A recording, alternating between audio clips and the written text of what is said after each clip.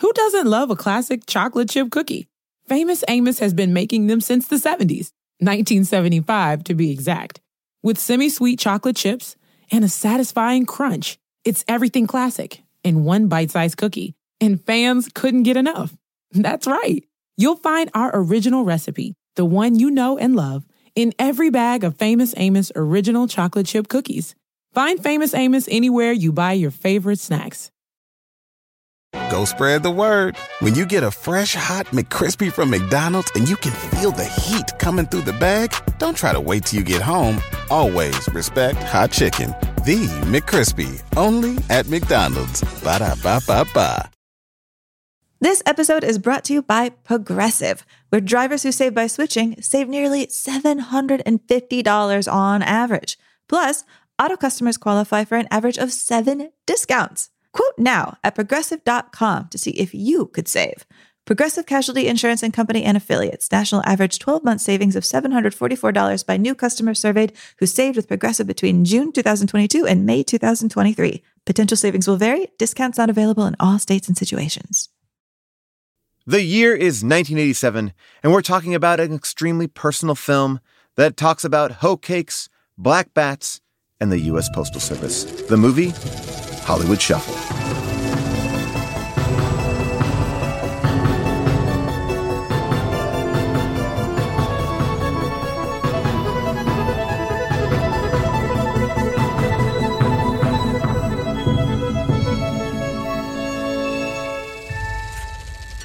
Hello, everyone, and welcome to Unspooled.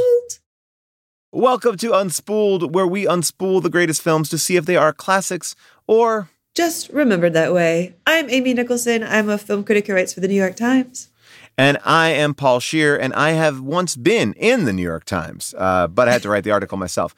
Amy, today we're talking about a film that really affected my childhood, Robert Townsend's Hollywood Shuffle.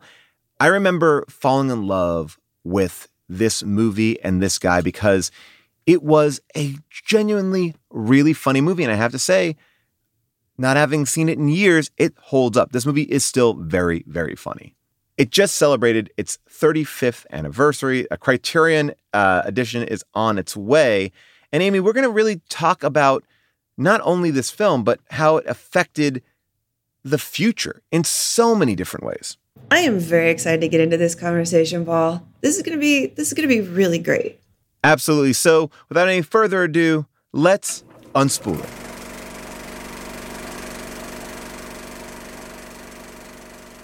The year is 1987, and Robert Townsend is a 30-year-old actor who has been trying to make it in movies forever. When he was a teenager studying theater in Chicago, he landed a 2-line part in a movie we covered a couple of years ago, Cooley High. He's the guy in the gym who's going to kick the hero's ass. I don't know, man. Yeah. Man, we didn't say nothing. Somebody ought to kick y'all ass. Don't worry.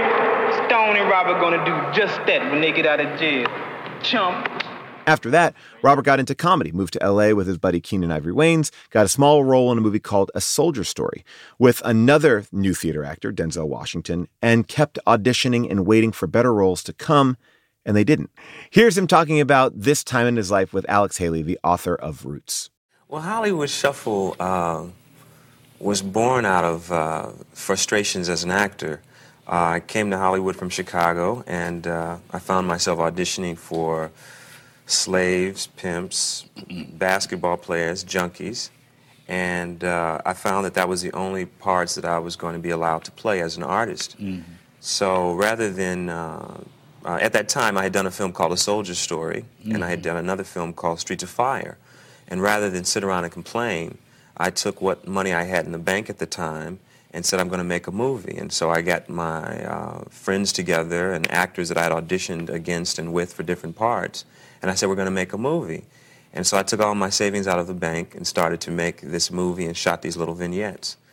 So that movie he's referring to is Hollywood Shuffle, a movie that he directed and starred in and co-wrote with the comedy friend that he drove out to LA with, Keenen Ivory Wayans.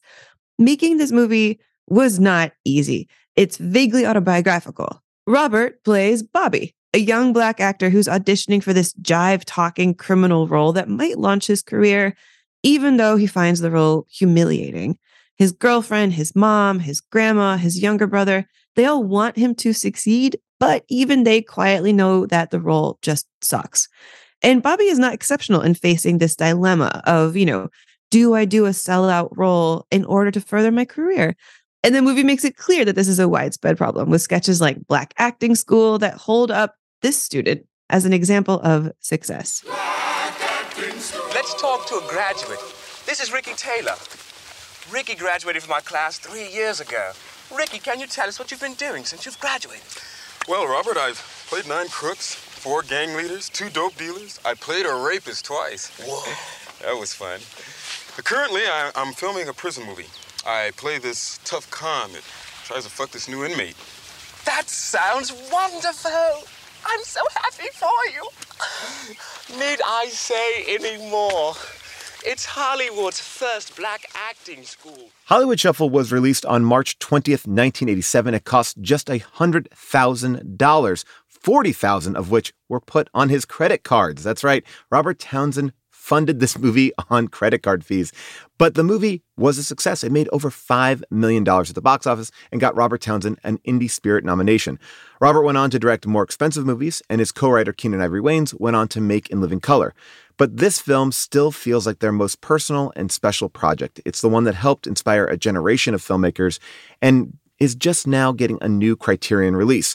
And it's still really, really funny.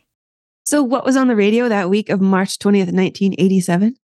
Well, the number one song on the Billboard charts is a song that I have heard a million times, but I never knew the name of the band who made it.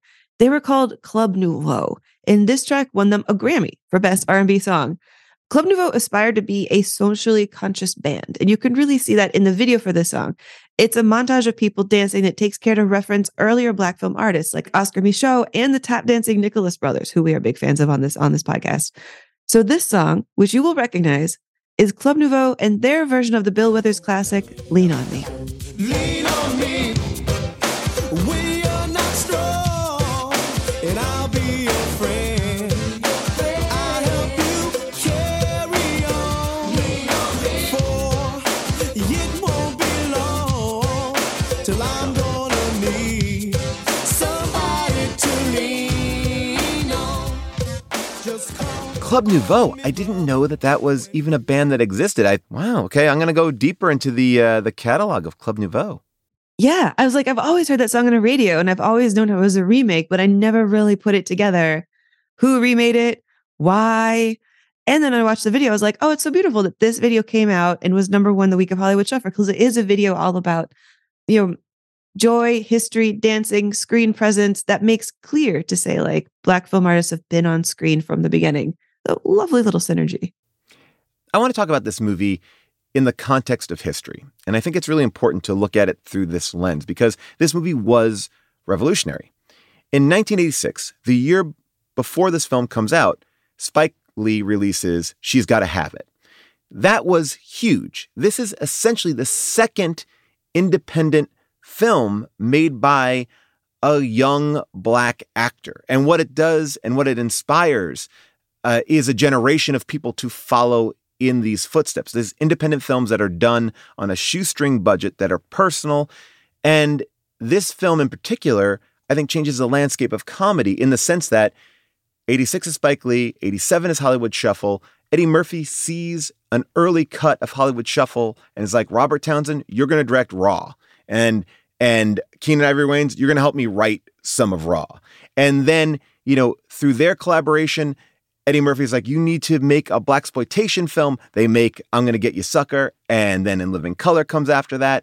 And really the machine is really started in these 2 years of changing the landscape that this movie is lampooning. So when you look at this movie at this time, there might be things that feel like, oh, that's a little bit outdated. Although I'll say, I think a lot of things still feel very relevant.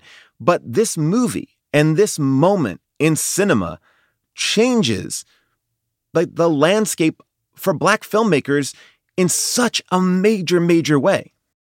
Yeah. And independent cinema. Because you're right. I feel like if you, put a Twizzler to somebody's head and you're like, hey, pop quiz, hot shot, what kickstarted independent films? People would be like, Steven Soderbergh's Sex, Lies, and Videotape at Sundance, which is a few years after this. When no, sorry to Soderbergh, who we just talked about last week with Magic Mike. Rewind it. Like, independent movie is starting already a couple years way before that, with guys putting the movies on their credit card, with guys talking about how they're funding movies from their credit card, with people making stories like Hollywood Shuffle that Hollywood wouldn't make on their own anyways. Hollywood's not going to put money into making Hollywood Shuffle. It has to be like a fully independent original production. The thought of even putting two black actors on film against each other is wild. I mean, it truly is a moment where once a year, and this is a story that Robert Townsend tells, they made a black film, and that was it. And when Robert Townsend was in A Soldier Story, like, he said to his agent, oh my God, I'm in this movie. It's so big. I want to do more parts like that. And they're like, no, that's it. We did it. That you did the one. And now you must wait again for another one like that. And I love this idea that he went forward in this moment in his career where he was feeling incredibly stuck and made this personal film. And I would argue that Samuel Goldwyn Jr., I believe, who bought the film, is very influential in why this movie made $5 million, because he heard Robert Townsend's story. He heard that Robert Townsend had financed this on credit cards. Robert Townsend came to him and said, hey, can I get my check now? And they're like, why? He's like, because my credit card bills are here and I need to pay them off. And they're like, wait, you paid for this on your credit card? And he's like, yes. And he goes like, that's the movie. We need to sell that story. As a young kid, I remember hearing that story more than anything else. They made his journey part of the sales tool for the film. And I think that also, in many respects, to what you're saying, Amy, plays into the entire way that independent film is made and talked about. It's not only what's on screen, but how you got it on screen. Yeah, exactly. And this thing that you're referring to about, his agent being like, just settle one good movie a year. You're that guy who gets to be in the one good movie of a year. I feel like that's also folded into it too. This idea that at this time in the 80s, it was kind of, that idea of people were competing for only one slot. And if you were like a young comedic actor in the 80s, you were just hearing, well, there's already Eddie Murphy, so we don't need you. He has like a full-on nightmare about showing up to an audition and everybody is an Eddie Murphy. There he is. He's the one we want. I just want to be me. I don't want to be Eddie Murphy. I just want to be me. Yes. Get the fuck out of here. That's what they're looking for.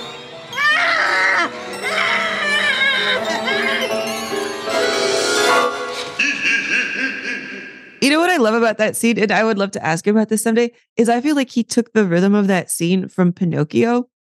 Because it reminds me so much of the Disney Pinocchio when they're like on the island of lost boys and the boys are slowly turning into donkeys against their will. And they're trying not to laugh like donkeys, but then the donkey laugh is coming out. I feel like that's how he plays that scene. I don't know if that was like a subconscious influence. I don't know if I'm just making it up. I don't know if I just love Pinocchio, but that's there for me. It's interesting hearing Robert Townsend talk about that scene because he wanted to put that scene in for exactly what you were saying. This idea of if you were auditioning for anything, people would say they want you to be more like Eddie Murphy. They're looking for the next Eddie Murphy. And he felt like that was an important scene to convey at this time, to show. And again, putting it in context, like Eddie Murphy at this time is 50 times bigger than Kevin Hart, right? Like he is the one and only, like he is the box office superstar. So everyone's trying to fit into this Eddie Murphy mold. And Keenen was like, I don't know if we should do that. I just feel like we don't want to piss anybody off. This movie, I think, does a very good job of not pointing the blame at anyone. It just kind of talks about it in a very general sense. And, I think Keenan's fear in this moment, or at least from what I understand from Robert Townsend, was like, we don't want to make Eddie Murphy the problem. We don't want to blame Eddie Murphy for us not getting parts. And Robert Townsend really committed to doing it. He's like, I want to do it. Let's do it. They shoot it. And Eddie Murphy calls them and says, hey, I'm hearing about your movie. I want to see it. So they have this private screening for Eddie Murphy and they're watching the movie, and Eddie Murphy's come in with an entourage and bodyguards. And when that scene comes on, Robert Townsend and Keenen are in the back and they're just like watching and nervous. And they hear Eddie Murphy's bodyguard go, hey, Ed, they're talking about you. And they're frozen. They don't know what's going to go on because it's like, this is the biggest movie star in the world watching this movie. He could make or break them. And then Eddie just starts laughing so hard. And this is the moment that really, again, like I said earlier, changes the course of every one of these guys' history. Like he really puts them together. And I think that that's such an interesting moment that Eddie Murphy could look at that, have a sense of humor about himself, and then also recognize the talent and what was going on here, not to get offended. Because at that point, Eddie Murphy is the coolest guy in the world. Like everyone wants to be like Eddie Murphy. And I think it's a really interesting moment here where he could laugh at himself and also see it not as a slight, but really in many ways as a compliment. Yeah, you have to like respect the way he handles it, that he doesn't even lean into there can only be one. He doesn't all about even. He's not like, I must destroy you. You cannot make fun of me. I'm Eddie Murphy. Like he's like, I see you. I see your humor. I'm folding you into my power. Let's all make Raw together. And I think that's a boss move because he could have crushed them. And Absolutely. also just for like extra kind of context at this time, I found a statistic about, about the box office in this year when this came out. And of the 100 big box office stars, there were only 5 Black actors among the top 100 biggest box office stars. You had Eddie Murphy up at number 10, and then you had to go all the way down to 46, and it was Whoopi Goldberg. Then Margaret Avery, she's in Color Purple, Sanford & Son, she's at 62. Then Danny Glover at 76. And then right at the bottom, number 100 was Gregory Hines. And that's it. So not even Denzel Washington at this point. No, not even Denzel yet. He was still just Soldier Story kid.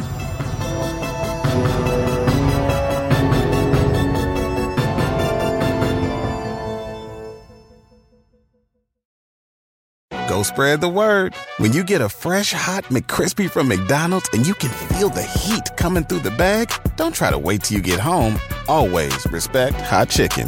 The McCrispy, only at McDonald's. Ba-da-ba-ba-ba. Making my cat happy is my number one priority, and Fresh Step Outstretch litter helps me do just that. Meet Mr. Mittens. Mitty, for short. Mitty is happiest when his litter box is clean and fresh, and Fresh Step Outstretch is amazing at absorbing waste and odor. We sure have found our common ground, haven't we? Happy cat, happy life. Find Fresh Step Outstretch at a store near you. Fresh Step is a registered trademark of the Clorox Pet Products Company. Certain trademarks used under license from the Procter & Gamble Company or its affiliates. This whole idea of building from inside your community is something that was pervasive behind the scenes of this film as well, because Robert Townsend, in making this movie, did the same thing that Eddie Murphy did to him. He called a lot of the people that he was often seeing at auditions and saying like, hey, I think you're talented. I think you're good. I would like to do something with you. Would you come and like rehearse and do these scenes with me? And he's like, it was awkward because he would have to call up like women that he was auditioning with and saying like, hey, I'm not trying to hit on you. I'm trying to make this thing. Like, can we work together? Because, Robert Townsend is shooting this movie on 35 millimeter, which is very expensive to get at that point. The director of A Soldier Story is actually giving him his scraps. Like, that's the end. Like, so basically, when you were shooting on film, you would have a 6-minute mag. And if you did a 4-minute long scene, you'd have to put in another mag. So you would have like 2 minutes left over. And so the director of A Soldier Story kept on giving Robert Townsend his film to go make his movie. And Robert Townsend needed to get this right. So he brought all these actors together. And it's a who's who of not only who's famous now, like everybody in this movie is incredibly recognizable. He brought them all together to a rehearsal studio here in LA and started running classes and doing improv and running these scenes. Because when you watch this movie is not a fancy movie in how it's shot. Most of it is shot in one shot. If you watch it, it's pretty impressive that everyone is perfect in these one shots. I know we talk a lot about it when you see movies like True Detective and these big action set pieces, but when you're doing a comedy like this, not to cut in, not to cut out, like there are things that he is losing because he's keeping such a static shot, but yet it really, really works. And I think it works because not only did everyone buy in and rehearse, but they also really knew the material so well that when they got on set, they didn't waste a minute, and they couldn't afford to waste a minute of any of the free film that they got. Well, that's what I really appreciate about this film, is because it is his story and it starts with his story. It starts with him like in his bathroom with his younger brother, running through lines. You're introduced to him in character, and then he gets to have that nice moment of being like, that's not my voice. This is my voice. Did you think that was my real voice? That was ridiculous. Oh, you gotta pull a knife, man. Oh, you gotta pull a knife. What's the line? I ain't be got no weapon. I ain't be got no weapon. I'm shocked, Johnny. I am shocked, man. I'm gonna turn. What's the line? I was gonna turn my back and close my eyes and pretend that didn't happen. I'm too cool for that. I'm gonna turn my back and close my eyes and pretend that didn't happen. And I would even go back one step further. This movie started off in black. You don't see anything, right? So you are, I think, in the audience's mind being put into picturing who is saying this. Like, we don't even see feet or anything. And then the first shot is like feet in a bathroom. So all of a sudden, that's the first kind of twist. And then as it goes up, like, it keeps on kind of twisting on you. But even in that moment, he's playing with an audience's expectation. Like, what is this movie supposed to be? There's like two posters to it. The poster that I've seen the most used is like his head coming out of a Hollywood clapboard, and it looks really funny, kind of like a sketch comedy movie, like Amazon Women on the Moon. The actual poster was just Robert Townsend with Amory Johnson, and it doesn't look overtly comedic. So as an audience member, he is playing with your expectations in every given way. I also think this movie does a really great job of laying down this simple story. In my memory of it, I thought of this movie much more as a sketch film. And in watching it, it's like, no, this is actually a movie about this man's journey. And I think part of what's so special about it is it's a very positive and probably at this point, based on everything that I see from this film, different portrayal than you see Black culture and Black life in any other sphere. It doesn't mean that it can't be funny, it can't be interesting, but it's not stereotypical. And I think that the opening couple of minutes of this movie goes out of its way to show you how we're going to break that mold. Yeah, exactly. Like, I think that is what I really respect about Robert Townsend's lens in this movie, is it's not just like the poor Robert Townsend story. It's not just the poor Bobby story. Like, right away when he's at his audition, he's showing you how much this affects everybody. He's got like his Robert Townsend players, all those people that he knows through this acting world. And he's being like, look how this happens to this person. Look what happens to this person who's like auditioning for like Latina roles. She has to be tough, but sensitive. She knows life, and yet she's very naive at the same time. And of course, she has to be very, very Spanish. We're looking for a very West Side Story kind of look. Ask her if she can do the Spanish. Do you do a Spanish accent? Yes, I do. Could you do maybe your sides for me with that accent? Sure. Johnny, listen to me. You better run, honey, before the police is come. That's very good. Yes, it's very exciting. And it's that way that he expands it. Because sometimes I feel like there's a tendency for people, especially when you're like putting your movie that's about you and your struggle on your credit card, to make it only about you. And the generosity that he instead chooses to show that this is like an industry thing bigger than him and to give other people chances to shine. I really respect that about this movie, because I don't think it had to be done that way. He could have been like, it's just easier for me to wander around and have it just be me sulking. And it's not that at all. This is maybe where I might disagree with you, because I do think he is showing how the Hollywood shuffle in many respects kind of puts people into boxes. And I think he does a great job of doing that, especially for straight Black men. But he doesn't necessarily do that for gay men.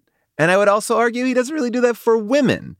I think that those are areas in which he kind of forwards a stereotype that I found to be a little interesting in the grand scheme of things. I don't want to like come down on this movie in that way, but it is something where it's like, oh, it's a little myopic, because at one point you're saying, well, Hollywood puts all of us in this category, but on the other hand, you are also putting people into that category. I think it definitely comes across with, the gay characters in the film, and I think again, I'm not going to say anything about like the gay panic in the film, but I think he treats that actress in the West Side Story scene with a ton of respect. I think he treats all the other actresses you see auditioning for roles with more respect than they're given in the casting room. But, I think definitely like with the hairdresser. Yeah. Like lazy, effeminate jokes. Sure. Right. But I don't think that extends to like all the rest of the actors in the cast even. No, and I don't want to go down this path for too long. I just want to say that it's interesting when you are skewering the way that Hollywood puts people in boxes, that you would also then put somebody in a box and not do a different version of it. And it was like, oh, because we're just going for the joke. And I think that's just interesting because we can all be a little bit myopic about our own journey. So in a way, it is his journey. Like he's not experiencing those situations as a gay man in Hollywood. So he can make those jokes because in his mind, he's doing the same thing that the British director or the white guy is doing about how he should be properly playing a pimp or having a walk. We can all be myopic. Well, yeah. And I think that that's one of the parts of this film that I really also respect, which is that this is not like a vitamin pill film where he's like, here's the problem and here's the solution. Like, I would say that this is not a film with an easy answer or a solution to the problem. Like if his whole dilemma, the whole movie is, is it okay for me to chase my dream if my dream involves doing something that is a bad role model for my younger brother? Something that like is not positive for the community, something that like as my, grandmother lectures me, is not good for us. Now, don't get me wrong. I am happy for Bobby. But I don't want no grandson of mine out there trying to act like a street hustler. Black folks got enough negative images. Got my grandson out there adding to that mindless bullshit out there. Mama! Yes, I said the bullshit. Bullshit! Mama, bullshit! You don't be quiet. That boy can hear you. I don't care. Like, if that is his big dilemma. Like, I have a dream. I really believe in my dream. My dream is to be an actor. This is the only way I can be a star actor. This is the only part I'm given. So much of this movie is him just trying to even get this part in the first place. This part that like is not great. And so what I appreciate is like, he doesn't really get to have everything he wants in this movie. Like, is he going to take the part? Yes or no? Ultimately, he decides no. And when he decides no, the movie isn't like, congratulations, you did it. Now everything will work out because you made the right choice. One of the first things that happens is that like all the other actors who are in the scene with him get mad at him. Oh, come on, you're blowing it for all of us. This has got to change. Look, this is work. Shit, there's work at the post office. Get him off the set. I want him off the set. Get him off the set. Get him out of here. There's always got to be one. In fact, specifically, the guy who's been spending the whole movie telling him not to sell out, telling him not to do this, telling him, that you're doing something really toxic for the community, even as he's sitting next to him for the at the same audition, this guy right here. Yeah, brothers. Only an Uncle Tom would do this shit. They just looking for somebody to sell out. Sell out? The only role they gonna let us do is a slave, a butler, or some street hood or something. Don't sell out, brother. Don't be a butler or a slave. Jesse Wilson. Jesse Wilson, you're next. That's me. Good luck, brother. Bobby quits this part, and then that guy who's like, don't sell out, takes the part. And so this movie is kind of saying, like, everybody is making compromises. There is no solution. And the happiest ending that Bobby gets is, like, he does a commercial for the post office. And, like, that's great. A commercial for the post office. It pays him some bills. He does a very good job as a postman. But it's not starring in a movie. Right. And so I appreciate that this movie doesn't pull any punches that way. And it doesn't just say, here's the right thing to do and everything will be fine if you do it. It's like, it sucks. Absolutely. I mean, that ending is really interesting. And there's something embedded even after that ending, which is the rap song. Let's play a clip of that. And the moral to the story is To be or not to be? That is the question I ask of thee. To reach new levels and set new heights. To take control and rock your life. I'm tired of playing hookers and hoes. I want much more sophisticated roles. Medea, Cleopatra, Antigone. Joan of Arc inspired me. Yeah, that's right. I kiss plenty booty to get that part. I thought it was my duty, but now I feel that in my heart that I have here a brand new start. I wrote those words and they're really jive, but what I learned today is really live. You see, I learned about blacks from TV, so please don't be angry with me. I thought that was a really interesting point because how do you break that cycle when the writers who are writing the material are using biased and racist and stereotypical things to base their understanding of Black culture on. And I think that was actually one of the most incisive points that the movie makes, or bluntest points. It's like, oh, no one's bad here. Like, this movie isn't about attacking anyone, but it's almost about like skewering, like, this is what Hollywood is. This is why it is like this. It's not even done with malice. It's just done because people don't know any other way. Well, yeah. And one of the things that I find, so wearying and cyclical and frustrating and hopefully optimistic about this movie is that the conversation that he's having here in this movie, 1987, about the ethics of Black actors who need to work, want to work, deserve to work, taking roles that feed into stereotypes. And then the NAACP getting mad at him, as they do here, as he has this nightmare idea of like the NAACP, picketing outside of his house. Standing outside the home of Bobby Taylor, a young Black actor who took a lead role in a stereotypical movie about street life. The NAACP has picketed this movie, but this is the first time that an actor has ever been picketed. Here to explain is the president of the Hollywood branch of the NAACP, Mr. Jamal Harris. I hope that you're all paid up members of the NAACP Hollywood branch. Thank you. We felt we had to put our foot down by making Bobby Taylor an example. We feel that Black actors should not have to accept these stereotype roles, such as crying slaves, tar babies, jungle bunnies. And I say that as long as Black actors play these roles, they'll never play the Rambos until they stop playing the Sambos. Thank you, Mr. Harris. Thank you, Mr. Harris. That moment really strikes me when I watch this movie because it is basically a repeat of what happened, 50 years earlier to Hattie McDaniels. Like, nothing changed. Like, that is exactly what happened to Hattie McDaniels when she did Gone with the Wind. And then in 50 years, nobody has figured out a solution. Like, nobody was able to figure out any way that got better. The situation didn't get better. And I find that so depressing to realize, and I'm so glad that he points it out here, but it's also like, man, how does this dilemma get unpinned? It really feels like a moment of there was just absolutely no progress for 50 years. And you even see that in the sense of certain characters in this movie where their dreams have died, right? Like David McKnight, who played Uncle Ray, who's a former singer who now works at a barbershop, like tells, Bobby, like,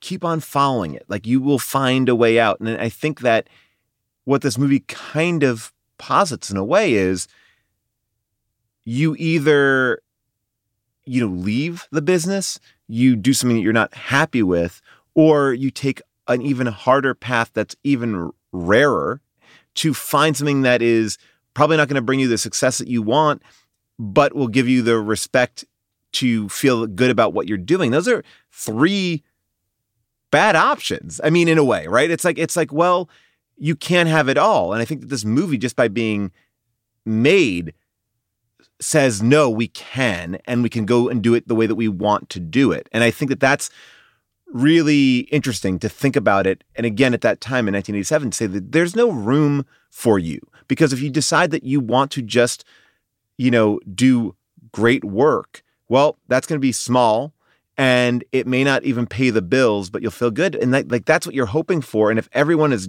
gunning towards that little bullseye, chances are you won't work unless other people make opportunities, unless you make the opportunity for yourself. Wait, yeah. So if I'm hearing you right, what you're saying is that the movie doesn't have a solution, but the movie's existence is the solution. Exactly. He's changing the narrative, and the mere fact that you are watching it means that it is changing. And I think that that's really, really fascinating.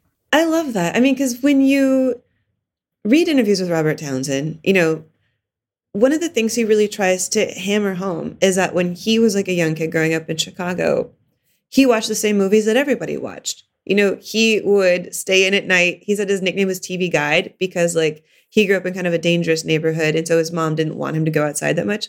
So he was always inside the house. He was always watching TV. He was watching whatever was on TV. And so he'd be watching Humphrey Bogart movies, Errol Flynn, James Cagney, Edward G. Robinson, all the classic tough guys. And that was what he was steeped in. So he would walk around the house, imitating Jimmy Cagney or being like, that's who I'm going to be when I grow up. That's the actor I want to be. He would watch like PBS all the time. So when he was like a high school kid and he got a chance to do Oedipus, he was like, I can totally do Oedipus because I've been watching PBS my whole life. And so he was like this great mimic of all of the character actors that he had studied. And that setup, I find to be like just such a moment of like frustration for him. Like, here are all the actors that you grew up thinking you would get to be because you got to practice them, you got to do them, you could be them, and you don't get to be them. Like he's like, as he puts it, you know, when he started auditioning, he'd just be given like the butler on page 5. And he was like, Cagney never played the butler.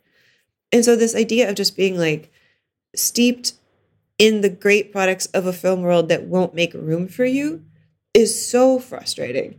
And it's why, like, even though probably my least favorite sequence in the film is like the death of a breakdancer one, the one where he's like, right, does the Sam Spade and blah, blah, blah, blah, blah, blah, blah. And that's probably like the most sexist one.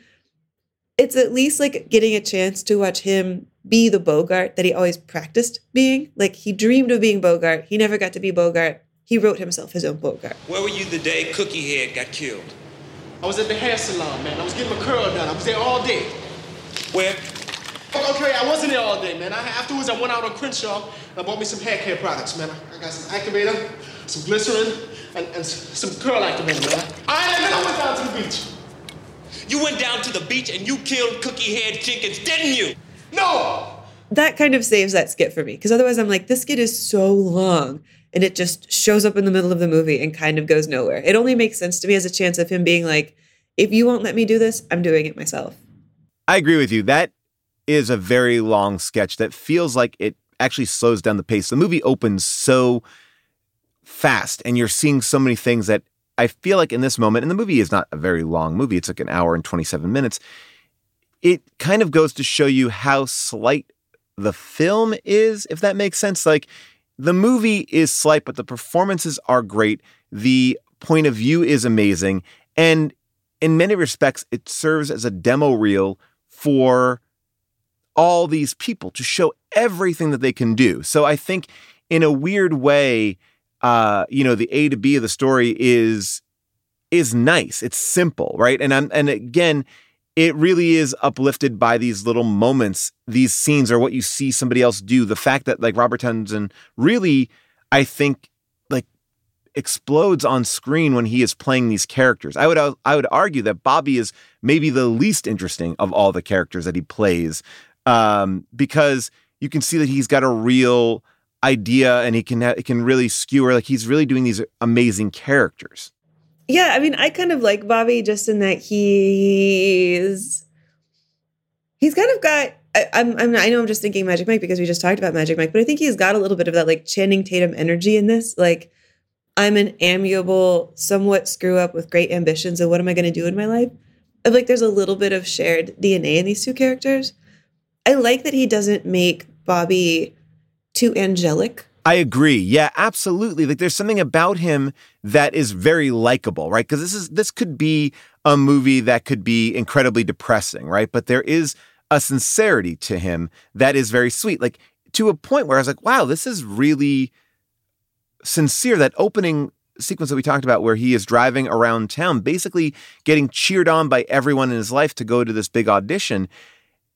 It's very much like It's a Wonderful Life in a way, right? Like, he's like Jimmy Stewart. He's got it almost seems like a 1950s attitude. The whole town's got it. And I think that that's also breaking a stereotype in that too, especially in this time, to see just Black culture represented in a more well-rounded way, like not in a dark, sad way. But I think that's that. Yeah, it's like finally a view of Los Angeles, a neighborhood in Los Angeles that looks like Los Angeles. It's bright and sunny and not gloomy like you think a shootout's going to happen any moment. Yeah, I just enjoy that sincerity. I would say that I enjoy his performances more throughout the film in seeing what his range can be. Because oftentimes Robert is in scenes with somebody else, whether it's John Witherspoon or Keenan, who I think are bringing so much to it. Like, he is essentially putting himself in the straight man role for all those scenes when he is playing Bobby. And maybe that's what I'm reacting to.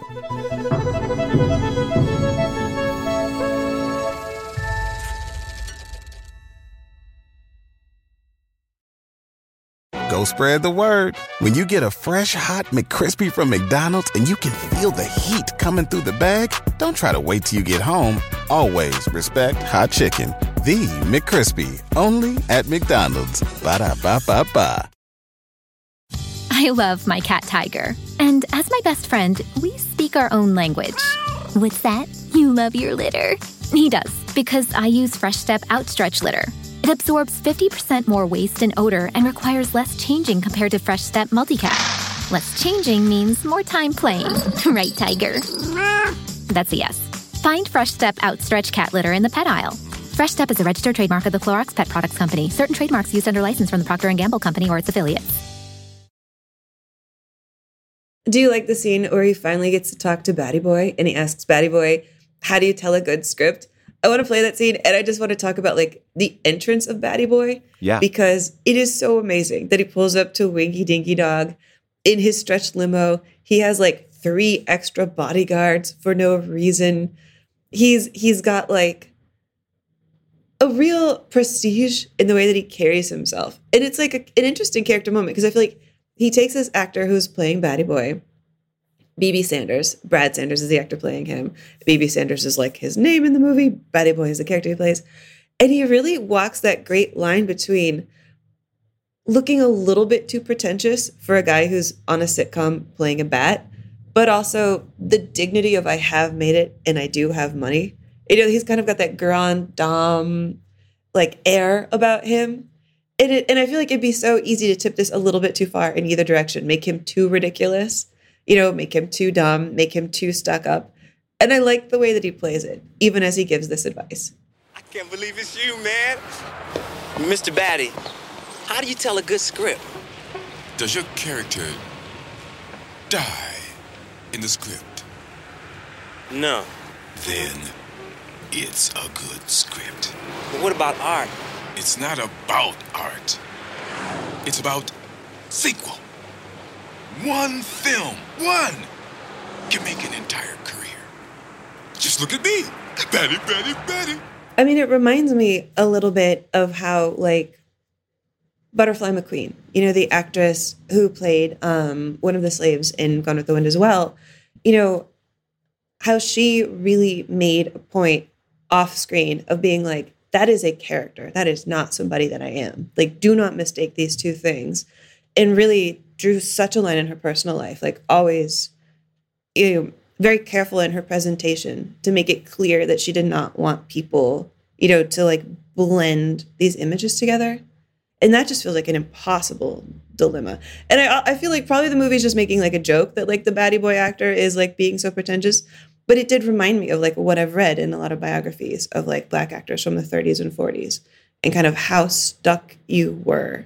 Yeah, no. Well, I also think that you would assume like, oh, just because this person's on a sitcom, they're going to be this goofy, they don't care. It's like, well, no, he took the part that he could get, right? I thought there was something in there about that as well, right? Like, it's sort of like you're only getting to see this one side of him because someone's writing that for him. But he has so much more to show the world, but he's stuck in this role that is, you know, very funny, obviously. Like, Bobby loves it. His family loves the show, but there is something about it where you don't ever get to see him in a larger sense because society has like locked him into this world, you know? So I think that there is an element of that too. It's like, oh, well, we assume these people are this because no one else is giving them an opportunity to show any other side of them. I think that that's very true for sitcoms. Yeah, or we even have that actor here who's like in the audition montage. He's like, I went to the Royal Academy of Dramatic Art. And the casting director is just like, you're the worst actor I've ever seen in my life. Right. He's like, can I do these lines in iambic? You know, they have that like back and forth. I do want to say, like, Lisa Menda, who plays the casting director, is so funny. It's She's such a great. ruthlessly like unlikable, unsympathetic, absolutely go for broke performance. And Robert Townsend will say on record that they improvised a lot of that. They brought all of that in there. Everybody was given this opportunity. And again, to even be able to improvise on a movie where you are literally counting the seconds of film that you have is really impressive. As a director, he felt so confident with them that he really worked with them. He created his own acting school in a way to make sure that when they got on set, they would be able to do it. I really love this movie. I watched it as a kid. It really was a movie that made me laugh. I think I understand it so much more now, obviously. I haven't seen it in years. But I would say that as much as we put this movie in historical context and go, well, back in 1987, this is what was going on. It is kind of upsetting to think here in 2023, it's not incredibly far-fetched still. Like, yes, there are more opportunities. There are more things, there are more voices being heard, but it's something that we still are wrestling with, whether it's the representation of like how many people were behind the camera that weren't white men, how many, opportunities are there out there for, different races and sexualities to show what they can do. Like, there's always these end of the year reports, and I just saw a lot of that come out. And I think it is, as much as you said earlier, like, I can't believe that, it's still been going on. It's still going on to a certain degree. Well, yeah. I mean, one of the reviews that really startled me when I read it was from Roger Ebert. Mm-hmm. And Roger Ebert was like, many of the stereotypes that Townsend protests against haven't been used in Hollywood movies in decades. And his attacks on them will be the first time some viewers have seen these stereotypes at all. And that kind of made me blink because I was like, really? I mean, we basically saw like some of the scenes that are in this movie in Crash. Right. Like there's that scene here where they're like, can you be a little bit more? Let's go again. Excuse me, Sidney, before you do, I have another very good idea. Yeah. Could you tell him to be a little more, Yeah, Bobby. I need a little more black. You know what I'm saying? Like, stick your ass out, bug the eyes. You know how they move, Yeah, jive ass. Let's slate it. Let's go again. Okay, sorry, Sidney. Scene 10, Baker 1. And action. I loved it, my brother. He was my main man, baby. That scene is just in Crash, like 15 years later. Like, that clearly hasn't changed. And it made me wonder, like, is there something that happens in the moment of a time period where in that exact moment of 1987, Roger Ebert is able to be like, we're better. Things have gotten better. Things are on the upswing. We just had Spike Lee last year. This movie exists. Surely things have gotten better. And it makes me wonder, do we always in the moment think that things are in the upswing and things are fine? But then in the grand scheme of things, it's a creep, but not like a climb? Yeah, well, I think it like, look, we haven't had Step and Fetch It in a movie in 1987, but what he's talking about, and I think it's not about, like, it's not a direct correlation, right? I think there's two things going on. That the echoes of these characters continue to permeate cinema and film. I would say that Batty Boy is a version of that Step and Fetch It character as portrayed on screen, like not as the actor portraying that.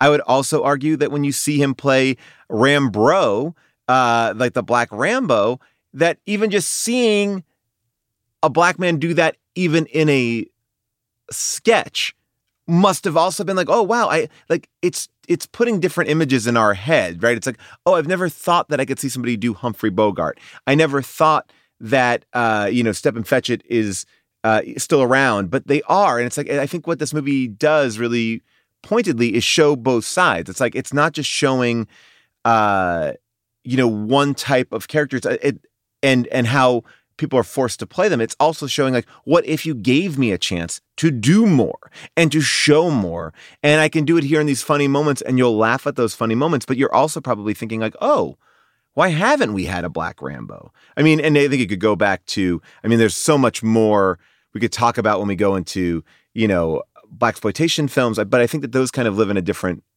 world. I would also argue that, like, as much as we're talking about Robert Townsend, forwarding this idea of independent film, you'd have to look back and look at like somebody like Melvin Van Peebles, who did like Sweetback's Badass Song, which is another kind of movie that, he wrote, co-produced, scored, edited, and, directed and starred in. It's like it was a movie that he made because he felt like he needed to say something about this business, this industry, right? And I feel like, so he's following in the footsteps, making a movie he wants to make. I just think that like what this movie does is it's almost like a sampler platter of showing what he can do and also the roles that he and everybody else in this movie are subjugated to. Oh, that's interesting. In a way, it sounds like you're describing it kind of like a vision board. Yeah, I think I don't know right. if you watched like the dunk competition this weekend. Yes, I did. Yeah, because like our former Laker, who I wish we still had as a Laker, Mac McClung, won the dunk competition. As context for non-jock nerds, Mac McClung is like a 6'2" guy. He kind of looks like he should be playing like a newspaper boy in a Jimmy Cagney movie. 6'2" guy, G leaguer, keeps getting like signed to 2-way contracts at best. Almost a foot shorter than some of the guys competing in the dunk competition. Absolutely destroyed it. Won, was amazing. And what he said when they interviewed him afterwards, he said something like, I visualized that all of this would happen. So being in the moment, it's actually not that surprising. He was like, he like put himself in the image of imagining himself doing these great dunks, getting three sets of perfect 50 scores from all of the judges. And the whole night he got 149 from Lisa Leslie, and that was it. But it was like he put himself in the vision board of doing it. He imagined it happening. And then in the moment, he was like, well, so it happened. And I like to imagine that this then is Robert Townsend's vision board. On his vision board is a world where he will win, the Best Actor Oscar, not just once, not just twice. He's going to get to win it multiple times because dreaming for multiple wins is part of the winning, multiple wins. This is really a surprise. My 5th Oscar. I'm going to tell you, I didn't think I was going to win tonight. And against the competition, Redford, Newman, Pacino, Dustin Hoffman, Meryl Streep, I didn't think I had a chance. And I just want to say tonight, we're all winners. Because that's the big part. Not even just like, I'm happy with one. I want all of them. Why shouldn't I be able to have all of them? Yeah, and you get to see him also explore these other ideas, like this black superhero, which he then goes on to make Meteor Man many years later.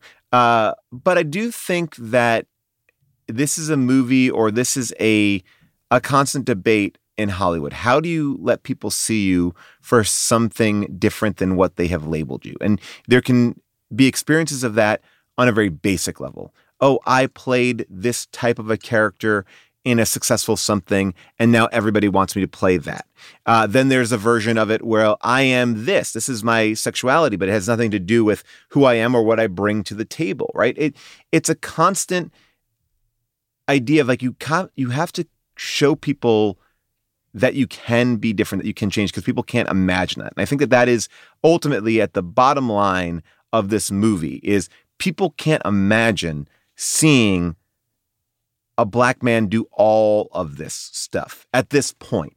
And I'm going to now show you, I'm going to do it in a more mainstream way. I'm going to make a movie for black audiences. I think this is a movie that also, or maybe an idea that also you could drive to somebody like Tyler Perry too. It's like, I'm going to make my own thing. I'm going to tour around with stage shows. I'm going to cast my people. I'm going to make what I want to make. I think that there's a lot of inspiration to take from, the only way that people are going to view you differently is if you take control. And the fact that this guy could take control and do something is incredible inspiration. And I think that that's more than anything why this movie should be continually celebrated. It's a very interesting film that is incredibly mainstream too. Part of me feels like Robert Townsend didn't get the full career that this movie promised. It feels like he actually really stayed committed to what he thought was best, for himself, for the community that he felt like he was representing. So like when the 90s show up and suddenly, everything is like violent movies about gangs, violent movies about LA neighborhoods. He is among the artists who's like, I don't want to make those movies. I want to make the PG film for black audiences. Like, I don't want to represent that story. Like, I want to represent, I want to do Meteor Man. I want to do Baps. I want to do stuff that I want to do the 5 Heartbeats. I don't want to play into that. And, when I was going through like everything he did in this time, one of the moments that really struck me was he came up with his own TV show for a while, like the Robert Townsend Show. Yeah. And there was this moment that like I clicked on the video on YouTube because I was like, well, of course I've got to see this. And it was Robert Townsend introducing MC Hammer And so if you're saying to me, Amy, of course, I need to hear Robert Townsend introduce MC Hammer, don't worry, I am going to play this clip, even though it is mostly music. But what I want you to picture is that not only is MC Hammer and his dancers out there dancing their hearts out, really dancing. It's like kind of, I didn't think I forgot that MC Hammer was so ripped. Really dancing. But Robert Townsend is out there dancing just as hard as them, really having a blast. And he's doing it in his Humphrey Bogart trench coat and his fedora. And it feels like, man, at this moment in time, Robert Townsend, you did it. You did it. The man who could turn this mother out. Ladies and gentlemen, MC Hammer!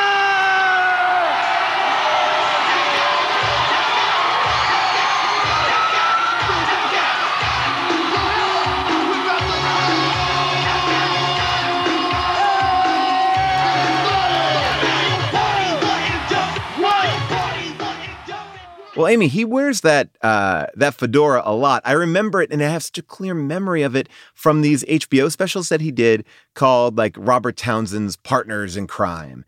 And it was basically a stand-up special where he had people like Paul Mooney and, Keenan on there. It was a great showcase to show off all this amazing talent. And I think we've talked a lot about how Robert Townsend really positioned himself in this movie, but he really did position everybody else too. Like when you look at the cast of his films, his stand-up specials, his talk show, his TV show, like he really brought in a giant community of people that I think are household names now. Oh, are you talking about also the one and only Queen Bee from when he directed Carmen, a hip opera starring Beyonce? Which, yes, I've pulled a clip from that. Yes. I've heard so much about you. Hopefully nothing too bad.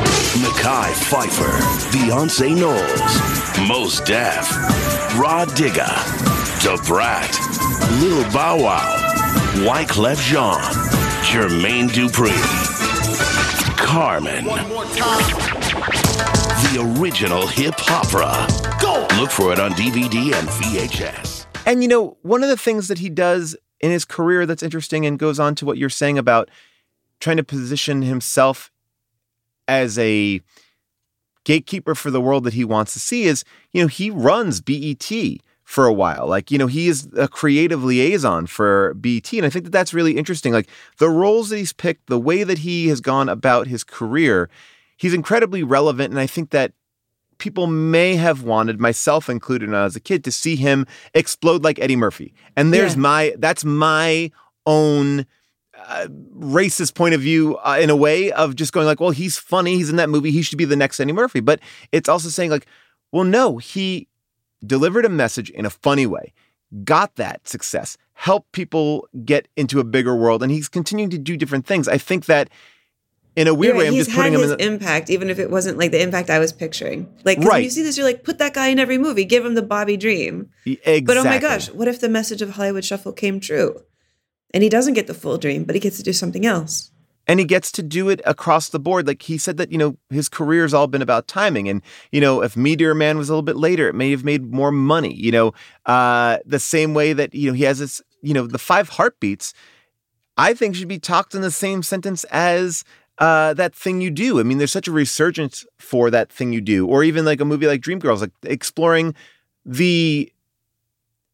not skewering it, but showing that side of what that business was like as well. Can you have, a successful career where you balance art and commerce? And I would argue that because his other films may have not been as financially successful, he wasn't able to continue to make these movies. So he moved to a different direction. He tried different things to continue to get that voice out there, because at the end of the day, all people want is the success story. And that's Hollywood, no matter who you are. If you're making money, you get to make another one. I think on the show, we talk a lot about, does this movie need to exist? Is there another film out there that does it better? And I think that there might be better comedies, even though this is very, very funny.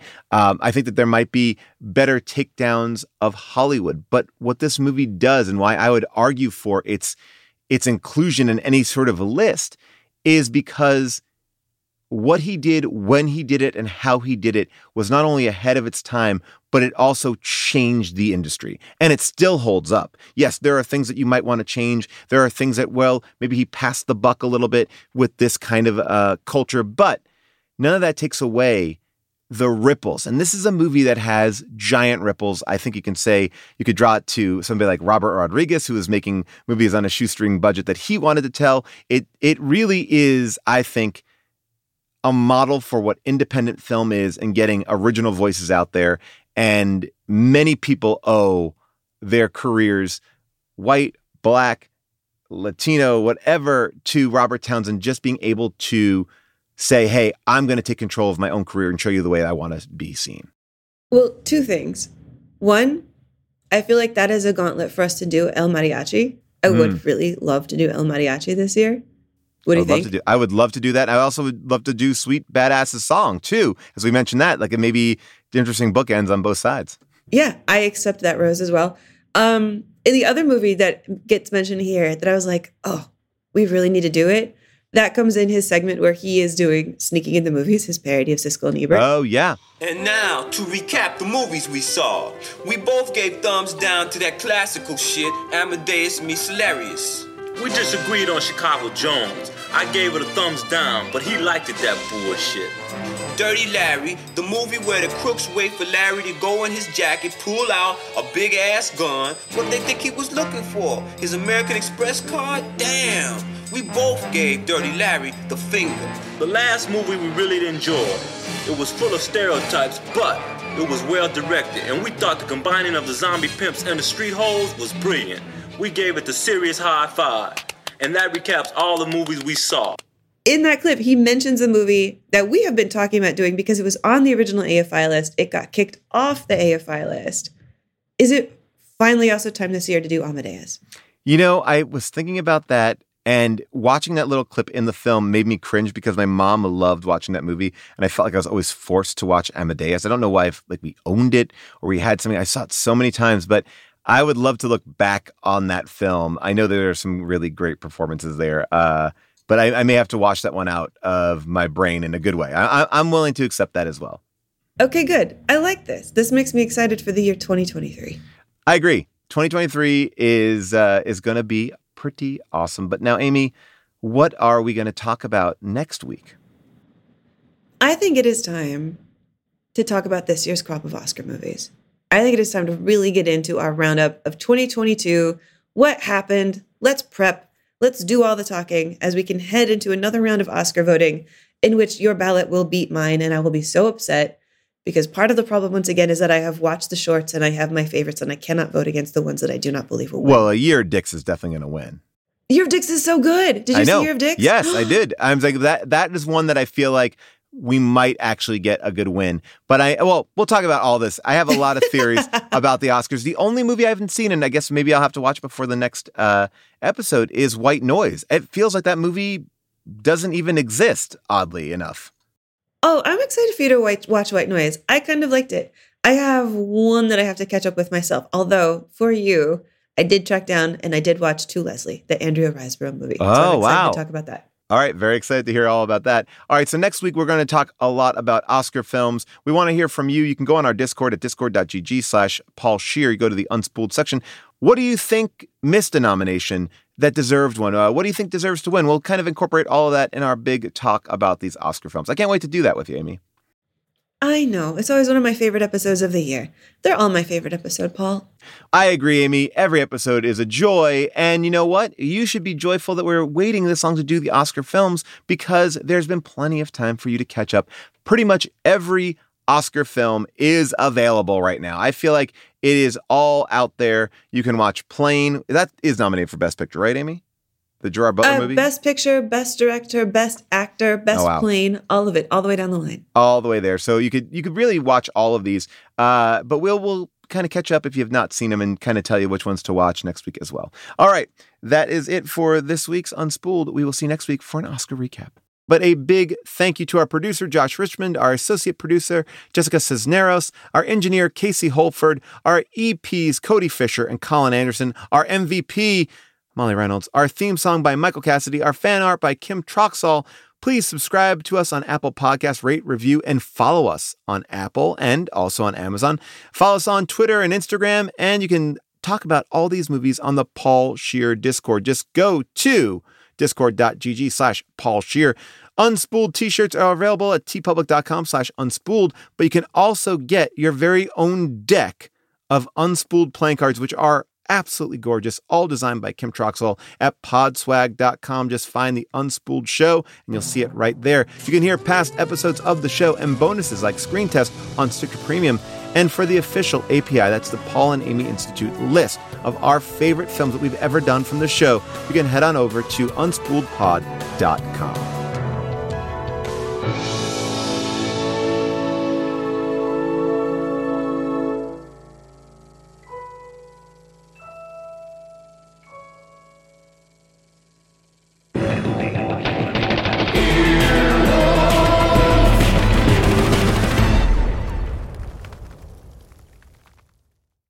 Go spread the word. When you get a fresh, hot McCrispy from McDonald's and you can feel the heat coming through the bag, don't try to wait till you get home. Always respect hot chicken. The McCrispy, only at McDonald's. Ba-da-ba-ba-ba. My cat Rachel is the silliest cat I know. One time, she played inside a paper bag for 3 hours. What a mystery. But I'm glad her health isn't, thanks to the color-changing litter from Fresh Step Crystal's Health Monitoring Litter. This premium color-changing litter has pH-activated crystals that can help me detect potential illness early. That makes it easy for me to stay on top of her health and well-being. I may not understand all of Rachel's silly quirks, but I can keep up with the important things. Find Fresh Step Crystal's Health Monitoring Litter at a store near you. Fresh Step is a registered trademark of the Clorox Pet Products Company.